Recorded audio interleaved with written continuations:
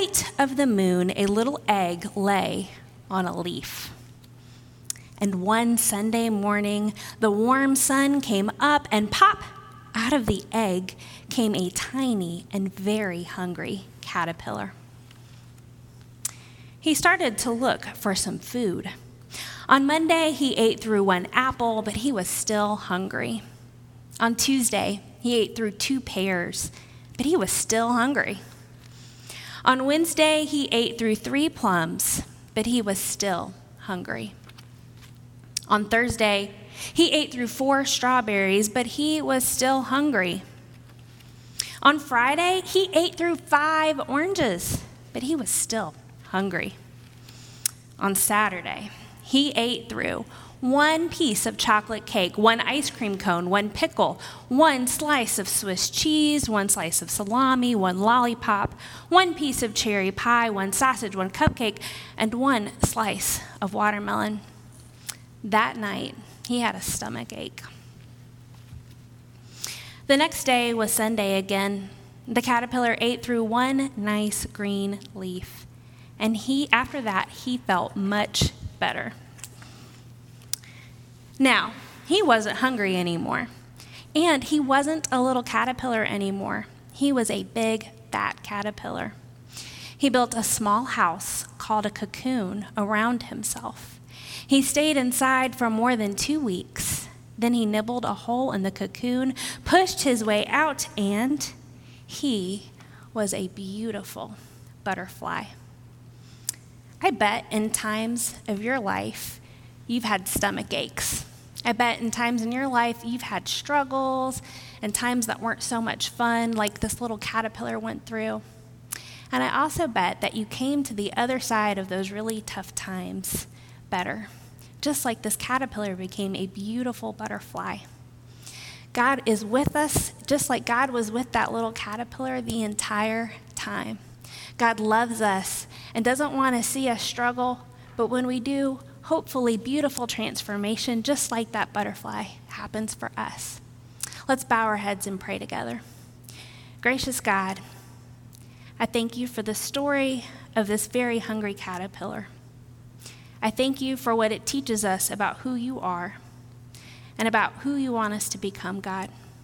We know you are always with us in the bad times and in the good. In your name we pray. Amen. Hello, adults. I can vividly imagine the state of mind that Jacob is in when we come to this chapter of Genesis. And I bet that you can imagine it too. Jacob is afraid for his life. He knows he has done wrong by his family, and yet he's told by God that he is to go back to his homeland and to the very brother he ran from when he was afraid for his life. And that night, laying his head down for rest, with all of his family, all of his wealth, everything he loves out on ahead, I'm sure Jacob tossed and turned. Jacob was no stranger to struggle. Jacob knew struggle his entire life, beginning inside his mother Rebekah's womb with his twin Esau, where he fought and he clawed and he literally held the heel of his brother on the way out as he tried to be first. And then later, never quite being his father's favorite, he tricks his hungry brother into giving him his birthright for a bowl of stew. After he tricks his father into giving him Esau's blessing, and at that point, Jacob's struggles start to catch up with him. Hearing Esau's groans of anger, grief, and injustice, Jacob is urged by Rebekah, his mother, to flee. In the part of the Jacob story that we skipped, the trickster himself is tricked, this time by his own uncle, Uncle Laban. Jacob loves Rachel, and he works 7 years to be able to marry her. But because Laban tricks him into marrying Leah first, Jacob must work 7 more years. He matches Laban's trickery with one of his own involving livestock, and as a result, Jacob finds himself on the run once more with his wives, with his children, and all the wealth he and his family could carry. Jacob was no stranger to struggle. Now, some of it he brought on himself with the scheming ambition to get ahead in life. He felt a sort of entitlement and privilege to that which was not his. Jacob was the very definition of scrappy, someone who believed he was wronged by his birth order and then clawed and scraped his way to where he is, not really caring who he hurt in the process, running away, leaving destruction in his wake. Just before chapter 32, we see a tired Jacob on the run. After things seemingly miraculously heal with his father-in-law Laban, another challenge awaits him. This time, Jacob must encounter his brother. This is the same guy, remember, that he cheated twice and ran away from all of those years ago. And Jacob is terrified. He has a choice. He can turn away and never reconcile with his past. He could take all of his animals, his wives, his children in the opposite direction and just settle down in some fertile area. Or he can own up to what he did and to the long-term consequences that his actions had for his brother, and he can try to make it right. He sends word to Esau through messengers of where he's been. He says, I've got all these gifts to give you, and the messengers come back. Esau, they tell him, has brought 400 men with him. And Jacob's mind is reeling. Why would Esau bring that many men if he were not planning to harm or capture Jacob's family? And so Jacob decides to send his family ahead. He splits them up in hopes that if one group gets killed, the other group will be able to survive. He sends along gifts, hoping to bribe his brother Esau. Going to sleep alone that night, he must have had a lot on his mind. I've had a few nights like that, and I bet that you have too. My brain replays the day's events, and every word and every action said and unsaid, done or undone, is scrutinized. I don't know if it's the lack of distraction of daytime activities or the fact that everyone else is asleep and snoring, but nighttime is when all of the worries and anxieties, known and unknown, seem to rear their ugly head. And not just my own personal worries. My mind takes on the world's worries. I wonder what might happen as a result of our collective problems. I worry about leaving an earth that is uninhabitable for our kids. I worry about the future of our country, the future of the United Methodist Church, the future of racial justice. I worry if the steps that we are taking now to stop the virus are enough. I struggle with people who don't think that the disease is real and act as if it's not, gaslighting the rest of us who are trying our hardest to protect ourselves and others. I worry about those who've lost their livelihood because of a problematic economy. I worry about those who've lost businesses, who've had to shutter, some which will never open again. Even more so, I worry about those who are sick, those who have lost their lives, the friends and family that are mourning those loved ones. I worry about what happens when we don't get together for the closure that funerals can bring. I worry about doctors and nurses having to make most difficult choices. And I think of the ripple effects of kids not being in school. And then I start to worry about the opposite reality when we do return in person and teachers and kids and support staff get sick. I don't envy the governor. I don't envy a mayor or a school district or anybody for these decisions. Their struggle is real. I don't envy any of you who are parents trying to make the best decision for you or your kids. Your struggle is real. And sometimes, when the struggle is hardest, when the night is seemingly so long that dawn seems as if it will never come, the only thing we have to turn to is prayer. Faced with the anxiety of meeting his brother in what might be a potentially aggressive situation, Jacob stops and he prays. He reminds God of the promise that God made to his family. He acknowledges that God had brought him this far and shares in prayer his deepest fears, that Esau may kill him or his family.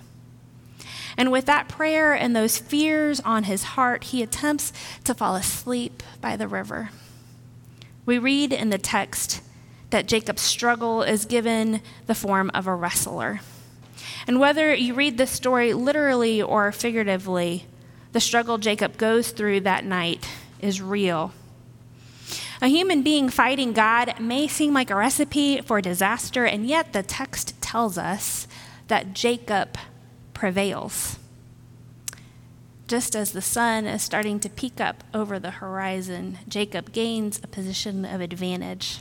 And holding his attacker up, he says, "I will not let you go until you give me a blessing." The figure asks Jacob's name and then gives him a new one. Names are important in Scripture, and the naming of Jacob as Israel is symbolic. His original name, Jacob, literally means to supplant or to follow, or literally seizing by the heel. This new name, Israel, means one who has striven with God and people and has won. It is not just a new name for Jacob, it is a new name for the people of God. It is the name for the people of Israel, one of constant striving and wrestling with God and with other people, and the rest of the First Testament will bear witness to their continued struggle as they sin, repent, get back into right relationship with God, only to have it happen all over again. Does it sound familiar? It's our story too. A cycle of struggling, of sinning, of repenting, returning back to God. Jacob's new name, one author suggested, may be better translated scrapper with God. And I can't hear that word scrappy without thinking of the musical Hamilton. Just like Alexander Hamilton, Jacob is scrappy and he's hungry, and that's not where the resemblance ends. Jacob, too, is problematic. He uses his smarts to get out of situations. The scripture attests that Jacob had multiple wives and even has servants. He's amassed great wealth at the cost of others. Jacob is not a good man, and yet God knew who Jacob was and blessed and used Jacob anyway. God knew that Jacob had schemed and tricked others out of what was theirs. So is this the message here? That not one of us is perfect, but even the most imperfect among us can be blessed? Perhaps. But I don't feel good about that. I'm a classic people pleaser. I follow all of the rules. I get frustrated that Jacob, who has tricked and deceived almost every single member of his family and then fled so that he wouldn't get punished, I get mad that Jacob is now being blessed by God. But good news. Good news for me and any of you who may be struggling when the bad people of the earth get a second chance to make good. God is okay with our wrestling, even when we wrestle with God. For when we do, we come away with greater understanding and transformed because of our encounter. Our instincts say that we possibly cannot ever wrestle with God, that God's ways are beyond our ways, God is always right, we should never question or argue with God. And yet God shows here in this text, also throughout the Psalms and other sacred writings, that struggling with the way things are is okay. Remember last week, nothing we do can ever separate us from God's love. Not our own questioning, not our own scheming, not our sin. Nothing can separate us from God's love. It was true for Jacob, and it's true for us today. Wrestling with God is literally blessed in this story. 2020 has not been a good year for most of us. The list of what keeps me up at night and struggling with God is long. But I want to tell you that even if no one else acknowledges it, your struggle is real. Whatever you feel right now is valid and real. Like me, you may be on this corona roller coaster of emotions, swinging wildly from, I can handle this, I've got this, to I'm about to collapse under the weight of this worry. For those who are required to work away from home and must balance how to educate their kids and earn an income, the struggle is real. We cannot love and light our way out of this situation or any of our problems. Like Jacob, our sins, corporate and individual, they've caught up with us. Racism continues to disregard life. The environment gasps for breath. Corporate and political greed outweigh the needs of our poorest friends and neighbors. These struggles are real. We as a collective people are far from perfect. And yet, like Jacob, we can be transformed. If we turn to God, acknowledge our dependence on God's character and nature, if we name our fears, and if we struggle with God, we could be transformed, even blessed. We can go on to make amends even with those that we've harmed. Transformation can be painful, just like we learned about with the hungry little caterpillar in the children's moment. And we will not be the same as when we started. We will gain scars that will remind us of the pain that we've inflicted on ourselves and on others. Jacob walks away from this story limping, blessed, and transformed. In the reading of Jacob's story and the rest of Genesis, it seems like Jacob may have come away from this encounter changed. Tragedy befalls him and his children, but we don't see any more scheming. He no longer has to flee. God did not give up on Jacob or on God's people, no matter what they did. And God does not give up on us either. God invites us to wrestle and then to see what we can learn from that struggle. In a few moments, we get to come once again to this table, to the ultimate symbol of God working with us to build bridges across sin to a life flourishing with Christ, even building bridges between us and God and each other. I hope that you'll take this time in a few moments to share in the bread and cup, to pray, to leave your sins at the altar, to bring your struggles to a God who loves us enough to hear them all and to handle them all, even when the one we're struggling with is God. In the name of the one who transforms, the name of the one who redeemed us, and the name of the one who sustains us in the struggle. Amen.